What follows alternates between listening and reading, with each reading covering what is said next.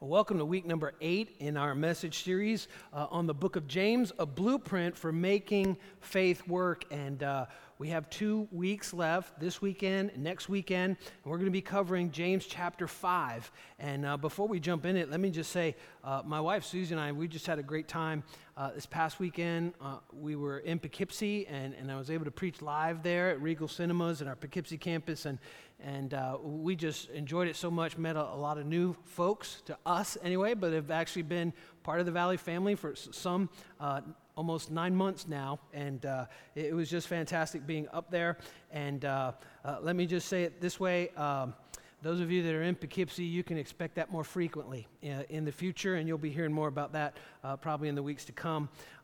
But for now, we're going to continue on our series, as I mentioned before, in the book of James. And I just want to remind a little, this is called a blueprint for making faith work. Now we're going to look at verses 1 through 12 tonight in James chapter 5, and this is one of the things that when you do take a book of the Bible and just kind of go through section by section and studying it and preaching it, you come across some stuff that otherwise you wouldn't really even want to look at. This is a really, really tough passage, and I'm sure that the staff is glad that I'm here this weekend to handle this instead of one of the other pastors having to handle this. We're going to look at the life that God rewards. The life that God rewards. And the bottom line is this, that we're going to discover: the life that God rewards, the life that God blesses, is a generous life. Is a generous life. And as we're looking at the book of James, if it is a blueprint for making faith work, and what does it look like living out our faith? We looked at in weeks past, faith without works is dead. Well, wouldn't you know, James is going to have to tackle the big issue for many of us in our lives, and that's our resources, money. And I don't think I've ever preached from this passage before in James chapter 5, but here we are. We've covered the other 4 chapters, so here we come on James chapter 5. And James really, he kind of punches us in the mouth. I mean, he really does. He's a real straight shooter. He doesn't leave anything leave us wondering what in the world is he talking about. Just a reminder, James is the half-brother of Jesus himself. And the book of James is the second oldest book in the New Testament. And so for the early Christians, for many of them, this is all that they had. This was literally a blueprint for how to live their lives, how to make faith work. This was it. Before the other letters, the epistles were written, before the Gospels were even written, they had James. And so this is what the early church cut their teeth on, what we've been looking at last 7 weeks, and now in week number 8 of this series. And the bottom line is this: James makes this very strong connection that our resources, what we do with our resources in this life, is connected to eternity. What we do with our resources in this life is connected to eternity. And it kind of reminds me of the story of a wealthy man. He was very, very wealthy, had been worked hard all of his life. He was getting on up in the years, and he was an extremely rich, wealthy person. And he went to the doctor one day, and after examination, the doctor determined that he had a terminal illness. And so he went home to his wife that night and said, "I've been diagnosed. I don't know how long I have, but the doctor said I may not have long at all." And of course, she was shaken by that. And he said, "I have one wish. I have one last wish, my death wish." And she said, "What's that?" And he said, "I want you to liquidate all my assets. I want to be buried with all the money." And she's like, whoa. What about me? What about the kids? He's like, "Just please tell me you'll honor my last wish on earth. I want to be buried with all of the money." And so, not a long time went by. He passed away. And at the graveside, after the funeral, at the graveside service there at the cemetery, his widow was sitting in the front row, and she had a beautiful ornate box in her hands. And right before they lowered the casket into the grave, she walked up and she placed this beautiful ornate box on top of the casket. And she went back and sat down. And one of her friends that was sitting there with her had been comforting her, said, "What was all that about?" She said, "Well, I'm honoring my husband's last wish. He said he wanted to be buried with all of the money." She's like, "You didn't really do that, did you?" She said, "Absolutely, I did." I said, "Well, what's in the box?" She said, "I wrote him a check." She said, "I wrote him a check, and if he can cash it, it's all his." Oh, by the way, let's go shopping. So anyway, you can't take stuff with you. We like to think we can, but you really can't take stuff with you. And what we do in this life with the resources, we not everyone's rich, not everyone's wealthy, but we all have something. And what we do with that something matters. And God's watching that. And so let's look at James chapter 1. And I want to break this down into two different sections. I'm just going to read it through, and then we're going to break it down. James chapter 5, beginning in verse 1. Here we go. James chapter 5, beginning in verse 1. It says, "Now listen, you rich people, weep and wail because of the misery that is coming on you. Your wealth has rotted and moths have eaten your clothes." You feel blessed? Isn't that great? It gets better. Watch this. It goes on. And it says, "Your gold and silver are corroded. Their corrosion will testify against you and eat your flesh like fire." Feel blessed? It goes on and says, "You've hoarded wealth in the last days." And then it goes on and says, "Look, the wages you failed to pay the workmen who mowed your fields are crying out against you. The cries of the harvesters have reached the ears of the Lord Almighty." God watches what we do with our money. Then he goes on and says, "You've lived on earth in luxury and self-indulgence. You fattened yourselves in the day of slaughter. You have condemned and murdered the innocent men who were not opposing you." Now let's just pray right now and go home and we'll be dismissed, all right? I mean, this is like James just pops us in the face, doesn't he? But why should we be surprised, right? Because if James is, indeed it is, a blueprint for making faith work, do you know finances and money is a huge part and determines, do we trust God or do we not trust God?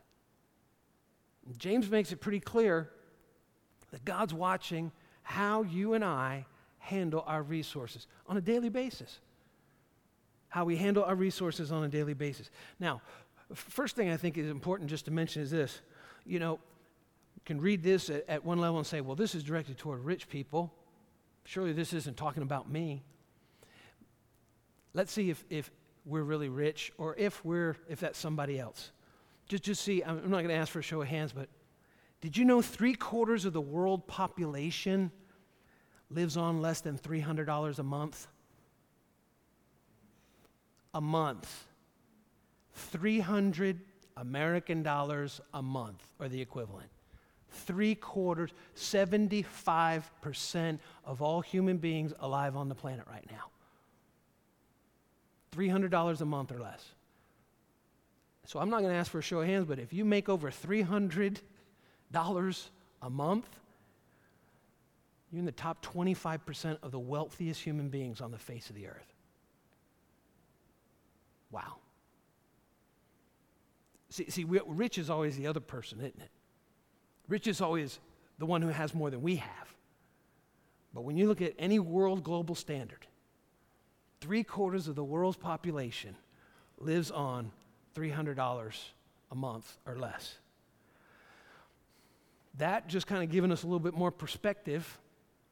I think it's important that we realize this when it talks about resources. The Bible does not condemn wealth, but over and over again, it warns of the great responsibility that comes with wealth. Let me say that again. The Bible doesn't condemn wealth or riches, but over and over again, it warns of there's a great responsibility that God holds those who are wealthy, that's really you and me, most every single person who hears me right now, accountable. And we have a great responsibility. Jesus really talked to this issue in Luke chapter 12, verses 48. He put it this way: when someone has been given much, much will be required in return. Much will be required in return. And when someone has been entrusted with much, even more will be required. And so, listen, I'll let you in on a little secret. I make more than $300 a month personally. So when I stand before God, He's going to require more of me because I'm top 25 wealthiest human beings on the planet in the day in which I lived. And so the Bible does not condemn wealth, but over and over again warns of the great responsibility that comes with wealth. See, it's not about the stuff that we have, it's about having the right attitude and making sure that we don't abuse the stuff that we have. The Bible calls it stewardship. What that means is everything we have is really, we're to be managers of, good managers of, that God's entrusted into our care. Because one day, we're going to have to give an account. There's going to be something required of us. God expects something more of those who have more than 75% of human beings on the planet right now. And so it's so important that we're careful not to adopt the world standard of worth, of value, and identity. That instead, we hold to God's standards of worth, God's standards of value, and who God says our identity is supposed to be. And it's not in our stuff. It's not in our stuff. And so there's nothing wrong with saving. In fact, the Bible teaches that. There's nothing wrong with investing. The Bible teaches that. There's nothing wrong with purchasing. The Bible teaches that as well. The question of Scripture over and over again when it comes to our resources, when it comes to our things, our stuff, is always this: why are you doing what you're doing with your stuff? Why are you doing what you're doing with your stuff? I'll give you an example of this. You know, yesterday they made a big presentation that the new iPhones are being released. iPhone 6S. iPhone 6 Plus S. I saw that right before I went to bed last night.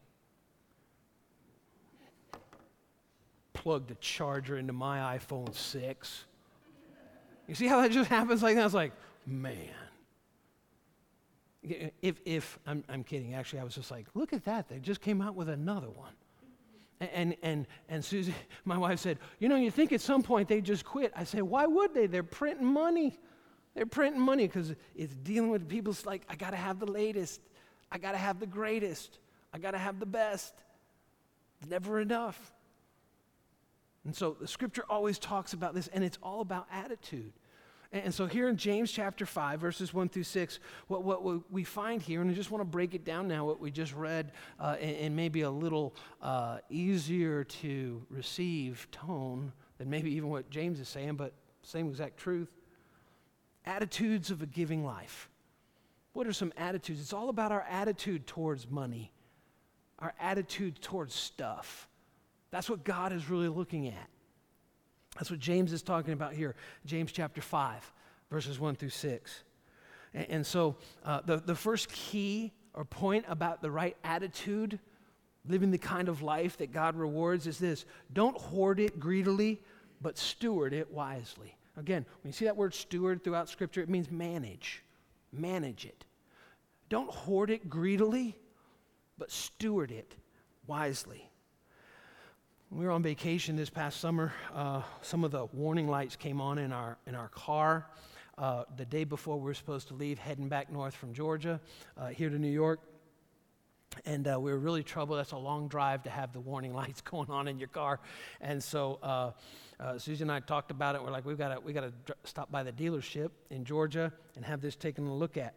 So we got there early in the morning. The car's all packed, and we're hoping it's not going to take long. Long story short, it was 5.5 hours that we sat there in the dealership. That was great. That was really great. What made it even better was the television programming that was on during the time. I'd never seen this before, but they had a TV show on called Hoarders. You know what I'm talking about? Hoarders. I was watching that thing. Man, I felt like I had to take a bath in Purell after that stuff. I mean, it was just like, I was like, oh my gosh, this is awful. And it's down this, and it was painful to watch this. And I'm looking for the remote. You couldn't change it, so it's like all there was, either that or just watch them changing spark plugs, through the window or something. And did you know that now, literally, hoarding is a diagnosed psychological issue? It's a medical disorder. Here are the symptoms of hoarding: depression, anxiety, separation, and isolation. And you know, as I watched episode or two of that, you see the pain that's caused the family, the fractured relationships, of parent to child, child to parent, all because of what? Holding on to stuff so much, so tightly. And so the first thing really that James is teaching here, James chapter 5, verses 1 through 6, is don't hoard it greedily, but steward it wisely. Manage it wisely. Second thing, attitude of a giving life is this: don't handle it deceitfully, but distribute it honestly. James talks about here in chapter 5, he talks about employers to employees. And the whole idea is you're squeezing your employees and you're not paying them what they deserve. You're not paying them for a good day's work. And God says, I see that.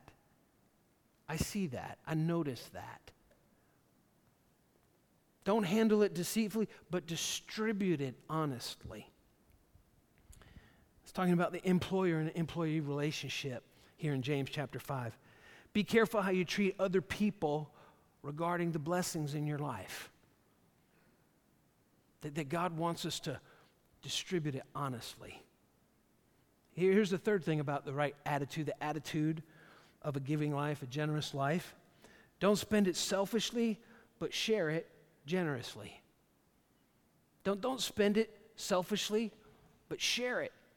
Share what God's given to you generously. We can live a life of spend, or we can live a life of share. And you know what really makes the difference? Is what we share. Sharing generously. Instead of more for me, God, how can I use what you've given to me to bless other people? Share. In Luke chapter 12, verse 15, Jesus put it this way. Then he said to them, watch out, be on guard, and this is pretty interesting, against all kinds of greed. Did you know Jesus said there's more than one kind of greed? There's all kinds of greed. All of us have different things to be greedy about, to hang on tightly about. I'm not going to share. Be careful, be on guard against all kinds of greed. A man's life does not consist in the abundance of possessions. A man's life does not consist in the abundance of possessions. And so Jesus is saying, be careful when you assume because someone has more that they're more important or they're more valuable. Be careful when you see someone and because of the car they drive or the house they live in that you think, wow, they must really have their stuff together, or they must have really done something dishonest. Be careful. Be careful that we don't attach value to people or we devalue people based on what they do have, what they don't have. Why? A man's life does not consist in the abundance of his possessions. There's nothing wrong with having possessions. The problem is when the possessions have us. There's nothing wrong with having stuff. But when we're so attached to our stuff that we alienate other people, it fractures other relationships, and it causes our heart to get hard towards our neighbor. That's a problem. And that's what James is talking about in James chapter 5. In Proverbs 11, verses 24 and 25, it's not talking about so much the hoarder, the stuff having enough. Look at what it says in Proverbs chapter 11, 24 and 25. This is amazing. Just great wisdom. One man, watch this now, one man gives freely, yet gains more. Another withholds unduly and comes to poverty. This is the life that God blesses. One man, what does he do? He's generous. And what happens? God blesses him with even more. Another man holds on to everything that he has, withholds unduly, and guess what happens? He comes to poverty. Next verse, a generous man will prosper. He who refreshes others will himself be refreshed. I had them highlight these verses, verse 24, the top part, verse 25, Proverbs chapter 11. You know why? Because this is the Valley family. This is our church family right here. Valley family is a generous family. Generous family. And you know what we've seen through the years? Because we're generous, you know what happens? God blesses us with even more. God blesses us with even more. Instead of being closed-fisted, tight-fisted, God blesses us with even more. Why would he do it? Well, he said that's the way it works. A generous man will prosper. He who refreshes others will himself be refreshed. And I believe that this right here and this right here, these highlighted portions of these two verses, this describes the Valley family. We wouldn't be who we are today as a church family if it weren't for the generosity of the Valley family. We launched a campus in Poughkeepsie. And you know what? Everything paid for in cash on the front end. About $300,000 in cash on the front end. Why would we do that? To reach more people. To reach more people with the life-changing message of Jesus Christ. And you know what God's done? Just more people have come. More people have come. Because of your generosity, Valley family. That's how we're able to reach more people. And so this is really the history of the Valley family. I remember kind of learning about this principle about generosity. There are literally times when in the past, in the church, when things got a little tight, and you know what the answer always was? Well, I've learned this in college.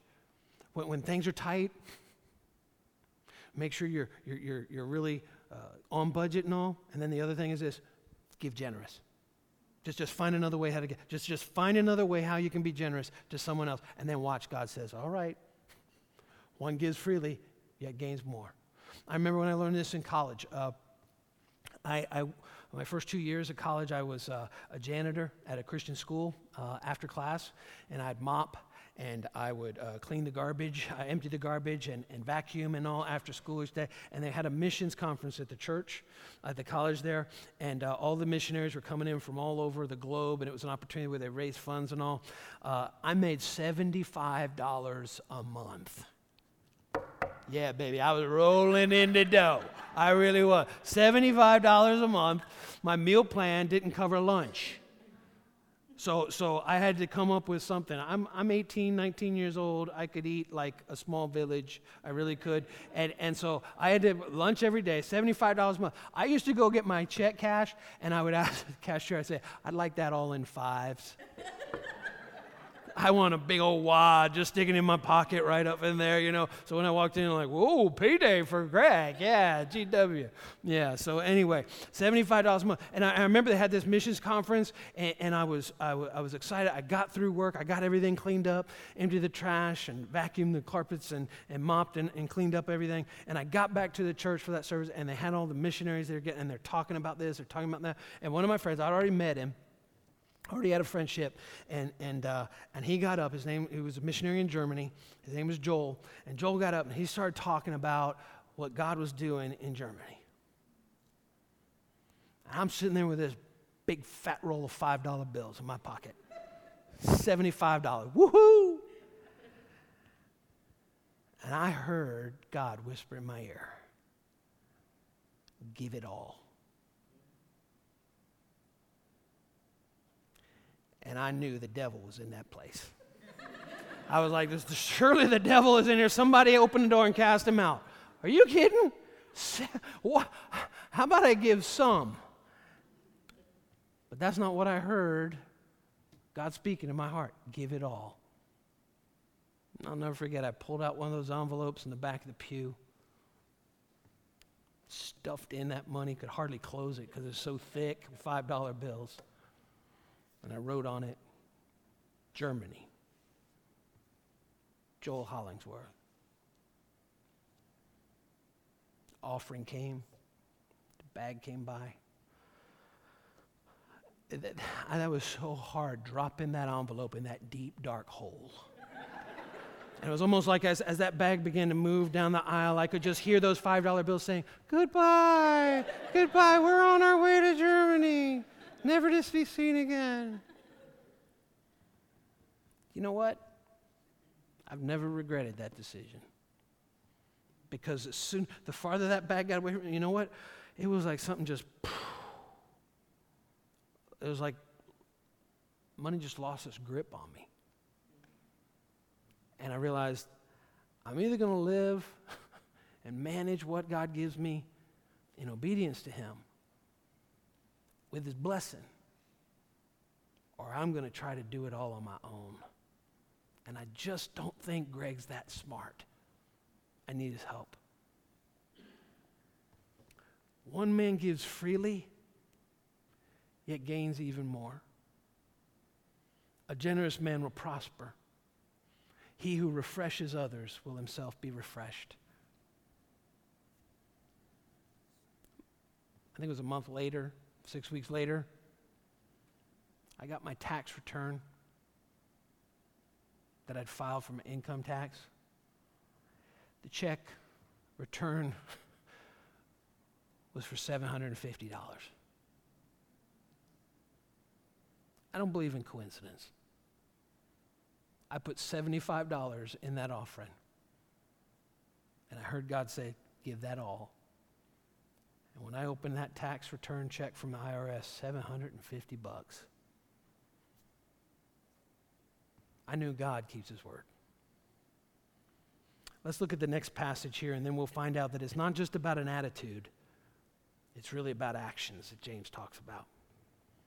It doesn't get any better, by the way, this next passage. James chapter 5, picking it up in verse 7. "Be patient then, brothers, until the Lord's coming." What's the context of what he's talking about? Handle your resources in the way that God wants you to. Don't let them handle you. You manage them. "Be patient then, brothers, until the Lord's coming." It's not a different thought. It's not a different topic. Same topic. "See how the farmer waits for the land to yield its valuable crop, and how patient he is for the autumn and the spring rains." What is the whole picture of farming? Planting a seed and a harvest. Still talking about the same exact topic. It goes on and says, "You too be patient and stand firm, because the Lord's coming is near. Don't grumble against each other, brothers, or you'll be judged. The judge is standing at the door."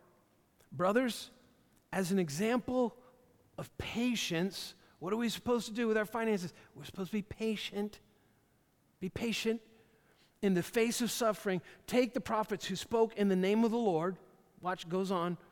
And it says, "And you know, we consider blessed those who do what? Persevered." You've heard of Job's perseverance. What happened to Job? He lost everything.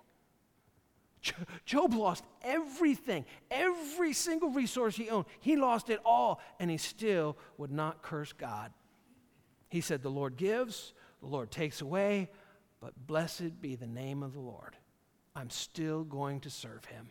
In fact, Job also said this, "Though he slay me, yet I will still serve him." Perseverance. You've heard of Job's perseverance and have seen, watch this, what the Lord finally brought about. God returned to him, not just what he lost, but multiplied times over everything that he had lost. The Lord is full of compassion and mercy. And it goes on. "Above all, my brothers, do not swear, not by heaven, nor by the earth, by anything else. Let your yes be yes, and your no, no, or you will be condemned." What does that have to do with resources? No, it means like, I swear I'm going to go out and do this. I'm going to make this, I'm going to keep it. No, he's like, no. Put your trust not in your ability to swear. You just say yes and follow through. You say no and let that be the end. And you trust in God. You trust in God. And so what we find here is keeping in mind the Lord's return. James reminds us that we do need to have the right attitude when it comes to resources, but we also need to have the right actions. We also need to have the right actions. And so in the time we have remaining, let's just look real quickly at actions of a giving life. Actions of a giving life, of a generous life, the kind of life that God rewards. Here's the first thing, just kind of peeling back what we just read there in verses 7 through 12. Be patient. Be patient. That's why I had it highlighted there as we read through that. God wants us to be patient. Patient with ourselves, patient with others, and patient with God's timing when it comes to our resources. Be patient. Here's the second thing, persevere. You know what perseverance means? That means you go through some stuff. You can't have perseverance when everything's fine and dandy. It doesn't happen. And so persevere. Going back to that story, yeah, it's great. I got that IRS check. Woo! I knew that was the Lord. But you know what? I was hungry a little while. But I never regretted it. I just was trusting God. Persevere. Be patient, persevere. Here's the third thing that James says is so important, the actions that we take. Be consistent. It's so important that we're consistent. Consistent about our giving, consistent about our serving, consistent about our care. Be consistent day in and day out. Be reliable. Be dependable. Be consistent. People can count on you. That's why let your yes be yes. Let your no be no. You don't have to say, I swear.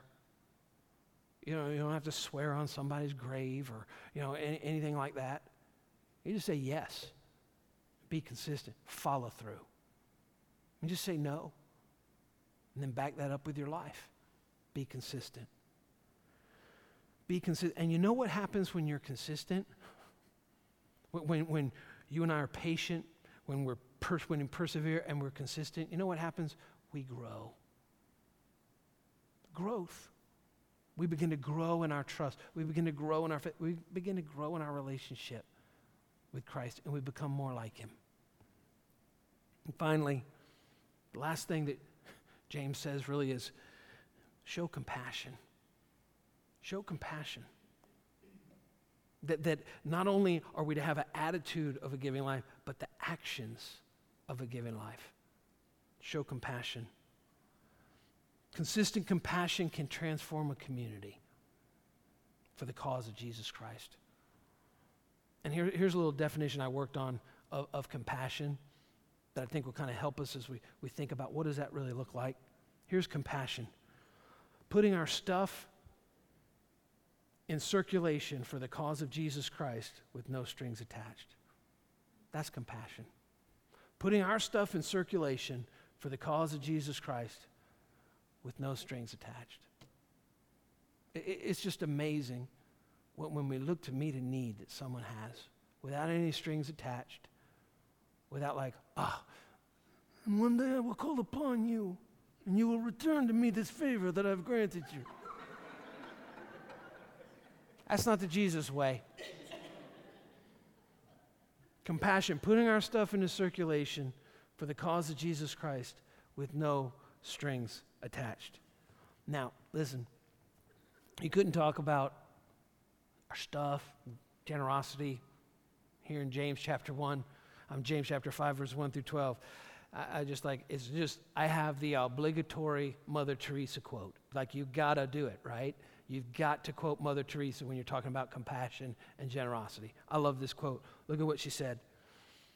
I alone cannot change the world, but I can cast a stone across the waters to create many ripples. You know what? All of us have something. But when one person, even one church, we can't change the world. But you know what we can do? We can cast a stone across the waters and create many, many ripples. And so I just want to challenge you with that over this next week. Look for opportunities to begin to create some ripples. Ripples is generosity. No strings attached. Putting our stuff in circulation for the cause of Jesus Christ with no strings attached. We just talked about, we're not just supposed to talk about, rather, a generous attitude. James says faith without works is dead. And that applies to our resources too. That we're not just supposed to talk. We're not supposed to just have the right attitude. It all boils down to actions. Actions. And so, as we conclude this message right now from James chapter 5, next week we'll wind up the whole series at the last part of James. It's really going to be great. I hope you make plans to be here. I came across another quote that I think is really like for this moment right now. It's by Thomas Guthrie, who lived in the 1800s. He was a Scottish preacher and a philanthropist. I have a hard time saying that, philanthropist. And this is what he said: do it now. It's not safe to leave a generous feeling to the cooling influence of the world. Do it now. Do it now. There's something about, you know what? If I just get a raise, then I'm going to be generous. The world will cool that down, and it won't ever happen. If this just happens, then I'm going to start blessing other people. That's the cooling influence of the world. Do it now. It's not safe to leave a generous feeling to the cooling influence of the world. And you know, when you think about it, the reason why I think generosity is so close to the heart of God is because that's what he did for you and me. God so loved the world. He gave. He generously, he gave his one and only son. He gave all he had. I'm so thankful that God wasn't stingy with me. And he wasn't stingy with you either. He gave his one and only son, that whoever would believe in him would not perish and have everlasting life. We want a blueprint to make faith work. Well, it's going to start touching on our resources and how we handle those things the way that God wants us to. I'm going to ask right now, would you bow your heads with me? Let's pray. Heavenly Father, Lord, first of all, I want to thank you for your grace in handling just a really tough section here in James chapter 5, the first 12 verses. Lord, we recognize as we're beginning to wind this series down, and we'll conclude it next weekend, that of course, when we talk about just living out faith, you're going to have something to say about the way we handle our stuff. Lord, help us to remember your generosity when we want to be stingy and hold on to our stuff. Help us to remember you gave your one and only Son, Jesus Christ. And because of that, we have forgiveness of our sins. We're saved. And the Holy Spirit, when we trust in Christ and recognize he died for us, transforms our lives and transforms our perspectives. Help us, Lord. Help us, Lord, to cast a stone across the water to create many ripples, even though many of us, we don't have much, but we can start somewhere. And Father, let us be always aware that one day that we'll stand before you. And Lord, we want to hear good, well done, good and faithful servants. Thank you for your word that's a mirror that helps us to see what's really inside and helps us to see where we really need to grow and where you're going to give us the power to become more like you. In Jesus' name we pray. Amen.